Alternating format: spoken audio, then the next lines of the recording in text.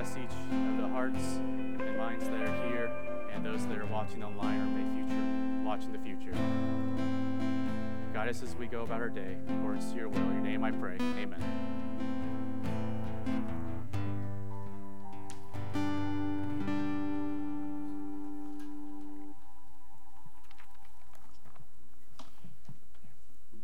I'm actually going to use that one over there. It's a little taller. Ooh, I think I found your music, by the way.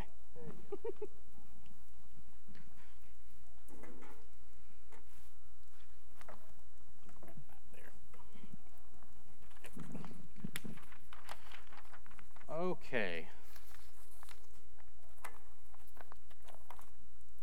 Happy Sabbath, everybody. Welcome. Today's sermon title I have is called God's Pay It Forward Challenge. And I'll get the clicker out here, make sure that's on. There we go. So, have you ever been the recipient of a Pay It Forward challenge? Maybe a better question is, do you even know what a Pay It Forward challenge is? So to pay it forward means to do something for someone else without the expectation of getting anything in return. And then hopefully, the recipient of your kindness will then do the same for someone else. Now, typically this is done anonymously, but it could start out with people that know each other. And the idea of pay it forward is actually all throughout history. From ancient Greece to Benjamin Franklin, there have been many instances where they have tried to initiate a pay it forward in their time. There have also been many novels and stories that try to utilize and encourage the idea of pay it forward. And perhaps one of the most well-known novel is actually called Pay It Forward, which was written in 1999. And then it was later turned into a movie in 2000 of the same name. Now, the idea presented in this particular story, this novel turned into movie, is that when somebody does a pay it forward to you, you pay it forward to 3 other people, not just one. And then, ideally, each of those people would then pay it forward to 3 more people, and so on and so forth. Now, there are many kinds of pay it forward challenges. In fact, when searching out different ones, I determined that technically that any act of kindness can be a pay it forward challenge. But let's just keep it simple today. The most common pay it forward challenge is to pay for somebody's meal at a restaurant. For example, you go to a drive-thru and you place an order for some food, and only when you get to the window to pay, you are told that the person in front of you has already paid for it. And now you have a choice: accept what has happened and move on with your life, or pay it forward and pay for the person behind you. Now, if you've ever been in this situation before, it probably caught you off guard. And now I'm not going to ask you if you paid it forward after receiving it. That's your business. But I will be honest with you. This particular challenge, this pay it forward, happened to me twice that I can remember. One time, I was getting coffee at Dunkin' Donuts, and another time, I was waiting to pay the toll at a toll booth.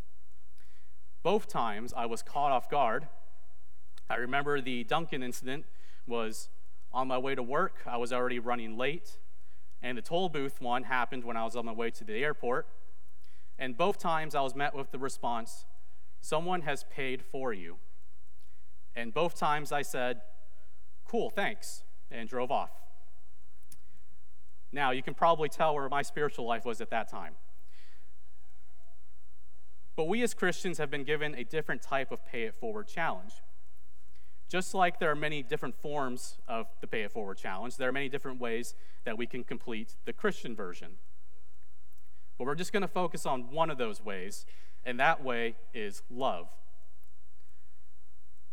This is one of the most reoccurring themes in Jesus' ministry. And you can probably recall hundreds of verses throughout the Bible that have to deal with love. But the first verse I'd like to share with you is found in... Yep, I got it. Okay, got the right one. It's found in John 13:34. It says, I am giving you a new commandment, that you love one another, just as I have loved you, that you also love one another. By this, all people will know that you are my disciples, if you have loved one another. Now, has there been someone in your life who took a chance on you and showed you love when you needed it most? I'm not talking about your spouse or a boyfriend or girlfriend. I'm talking about a time that when you felt at your lowest, or maybe a time when you needed someone to talk to. Maybe you were in a situation like me where you didn't have two parents growing up. I didn't have a father in my life, but there were a few men in church who acted like fathers to me. Despite having their own families and their jobs and their own lives, they went out of their way to treat me like their son. Today, I want to tell you about some of them and how they took on God's Pay It Forward challenge to show love. Now, before I tell you these stories, I want to disclaim to you that I cannot speak for any other person who might have had a similar experience or a different experience with these men. I'm only speaking for myself here. And I also would like you to understand that part of what I tell you today is a small piece of my personal testimony. So if I pause at a random time, that's why. Just got to gather myself a little bit. But the first person I'd like to tell you about is my youth pastor. His name's Pastor Charlie. Pastor Charlie Thompson is his real name, but we always called him Pastor Charlie. And Pastor Charlie was a spiritual mentor for me. And at the time of this story, he had technically been in my life for about 5 years, but I hadn't experienced the love he showed me until the 6th year that I'd known him. Now, you see, Pastor Charlie was the youth director for the conference I grew up in, and he still is today. And being the youth director it means visiting all the schools, visiting the Venture and Pathfinder clubs, being a part of the club campouts, organizing youth rallies, and running the church summer camp. You know, he saw kids and families from all over the state all year long. And of all the years I've known him, to this day, I have never seen him once angry with a child, and never have I once ever heard him say that he was too tired to stop. Now, you see, around the 6th year of knowing Pastor Charlie was when certain events in my life took place. I was 13 years old at the time, and a girl that I liked and who I called girlfriend at the time told me on Christmas Day that she did not want to be my girlfriend anymore. And for whatever reason, be it the combination of my age, the hormones that go through your body at that time, rejection on the holiday, or just the holiday in general, whatever the reason, that was the first time that I ever thought about suicide. Now, my mother contacted Pastor Charlie right away, and he took time out of his life, away from his family, just to spend time with me. And at the time as a kid, I didn't fully understand why he was doing the things he was. Sometimes he would just take me to the local coffee shop. Other times we would drive up and down the country roads. And I was very shy at that age, and I didn't really know how to have conversations with adults, especially ones of Pastor Charlie's reputation. But the conversations we had were about anything and everything. And I know that he worked very hard sometimes to keep a conversation going. Because even to this day, he still reminds me of how long I was in a shell before I finally broke out of it. And we laugh about it too, so it's all right. But the only reason I can think of as to why he did all that he did for me was because of the instructions Jesus gave, which was to love one another like he loves us. Another person that showed me love when I needed it the most was my music teacher. His name was Mr. Lay. He was my music teacher for 8 years. He taught me everything, almost everything that I know about music. Mr. Lay was married, but he had no children, and he and his wife had been teaching for a long time before I even met either of them. But Mr. Lay was different than the other teachers I had. Now, while I had seen him lose his temper, especially at some of the classes that we were in, he was overall a very patient man. He would stop what he was doing to talk to you, even if it put him behind or late to a meeting. And even if you just came up to it with anything at all, he would still stop and just talk to you. He was just that kind of teacher. But that's not the reason I'm telling you about him. Because, see, there's another reason why I hold Mr. Lay as someone who loves as Christ instructed. You see, my senior year of high school, there were things that I did with another person on a school music trip that cost Mr. Lay his job. Or at least that's how I perceive it. I remember the moment that I learned that he would not be returning the following year, and when I was able to, I stopped him and asked him if that was true.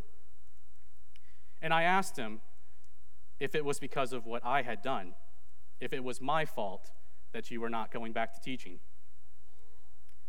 And I remember that he put his hands on my shoulders, he looked me in the eye, and he started to tear up. And he said, "It will never be your fault." And I didn't believe him at the time, but my mind slowly changed over the years with every interaction I ever had with him. And today, when we talk as if nothing ever happened. And the only reason I can say as to why he does the things he does is because he loves the way Christ does, unconditionally, without guilt or shame of the past. The last man I want to tell you about is a man named Rich. Richard is his full name, but I call him Rich, and that's what he liked to be called. And now Rich played a big part early in my life. In 2005, I had the opportunity to go on my first mission trip with Maranatha to Peru. At the time, I was 13, and my mom was not going to go with me, so I needed a legal guardian. To be honest, I have no idea how Rich was selected or why he was selected to be my legal guardian, but nevertheless, I joined up with him on this adventure. Rich has been on other Maranatha trips beforehand, so he's no stranger to how these trips ran. And after arriving to our destination, he helped me get a phone card to call my mom from a payphone in town. He made sure I took part in activities with the local kids and the other group members every night. He made sure I experienced what it was like on the construction site of the church we were building. I even made him panic when I changed jobs one day, and instead of going to the construction site, I went with the medical team to their site. And I'm pretty sure that day, Rich contemplated not coming home lest he face the wrath of my mom for losing me. But every experience I could have on a mission trip, he made sure that I was there to do it. And over the years, Rich and his family would become very close to mine, and I would grow to see Rich as a father figure to me. But with that being said, I never told him about thoughts of suicide, and nor did I ever tell him the truth about what happened my senior year. I'm sure he was aware of it in some capacity because parents talk, but whether he knew it or not, he never treated me any different. He never brought it up. He just accepted me just as I was, just as Jesus accepts you as you are. Now you see there's a common theme here, and if you haven't picked up on it yet, here it is. Love one another as Jesus loves us. It's so important that it says it twice in John. The first time being John 13, which we read earlier, and the second time it's found in John 15 verse 12, which says, "This is my commandment, that you love one another as I have loved you." Love for one another is such an important commandment that Jesus has to say it twice. Just like the men in my life who never held my shame and sorrow against me, the same is with Jesus. He accepts you who you are, and anything you've done in your life that makes you feel shameful or sinful, he's already forgiven and forgotten. Now, the last point I want to make comes in the next part of that verse in John 15:13, which also is my favorite verse in the Bible. In this verse, there's more instruction to how to love one another. And if you take this verse literally, it does mean something, but I want to illustrate it to you in a slightly different way so you can apply it to your lives. John 15:13 says, "Greater love has no one than this, then a man will lay down his life for his friends. And if you take this literally, you probably read it as the actual act of death, because in this context, Jesus is talking about his sacrifice of his own life for the world. But I want you to think of it in a different way. Not an actual sacrifice of life, but as a sacrifice of time. When you give up your time to someone else, are you not laying a piece of your life for them? The time could be spent with your family. It could be spent doing your job or your schoolwork. Every minute of time you lay down for someone else, you are truly giving up part of your life for them, and therefore you are giving the greatest love you can give. Jesus has commanded that you love one another, and when you love one another, then all people will know you're followers of him. So my challenge to you today is God's pay it forward challenge, and love like Jesus.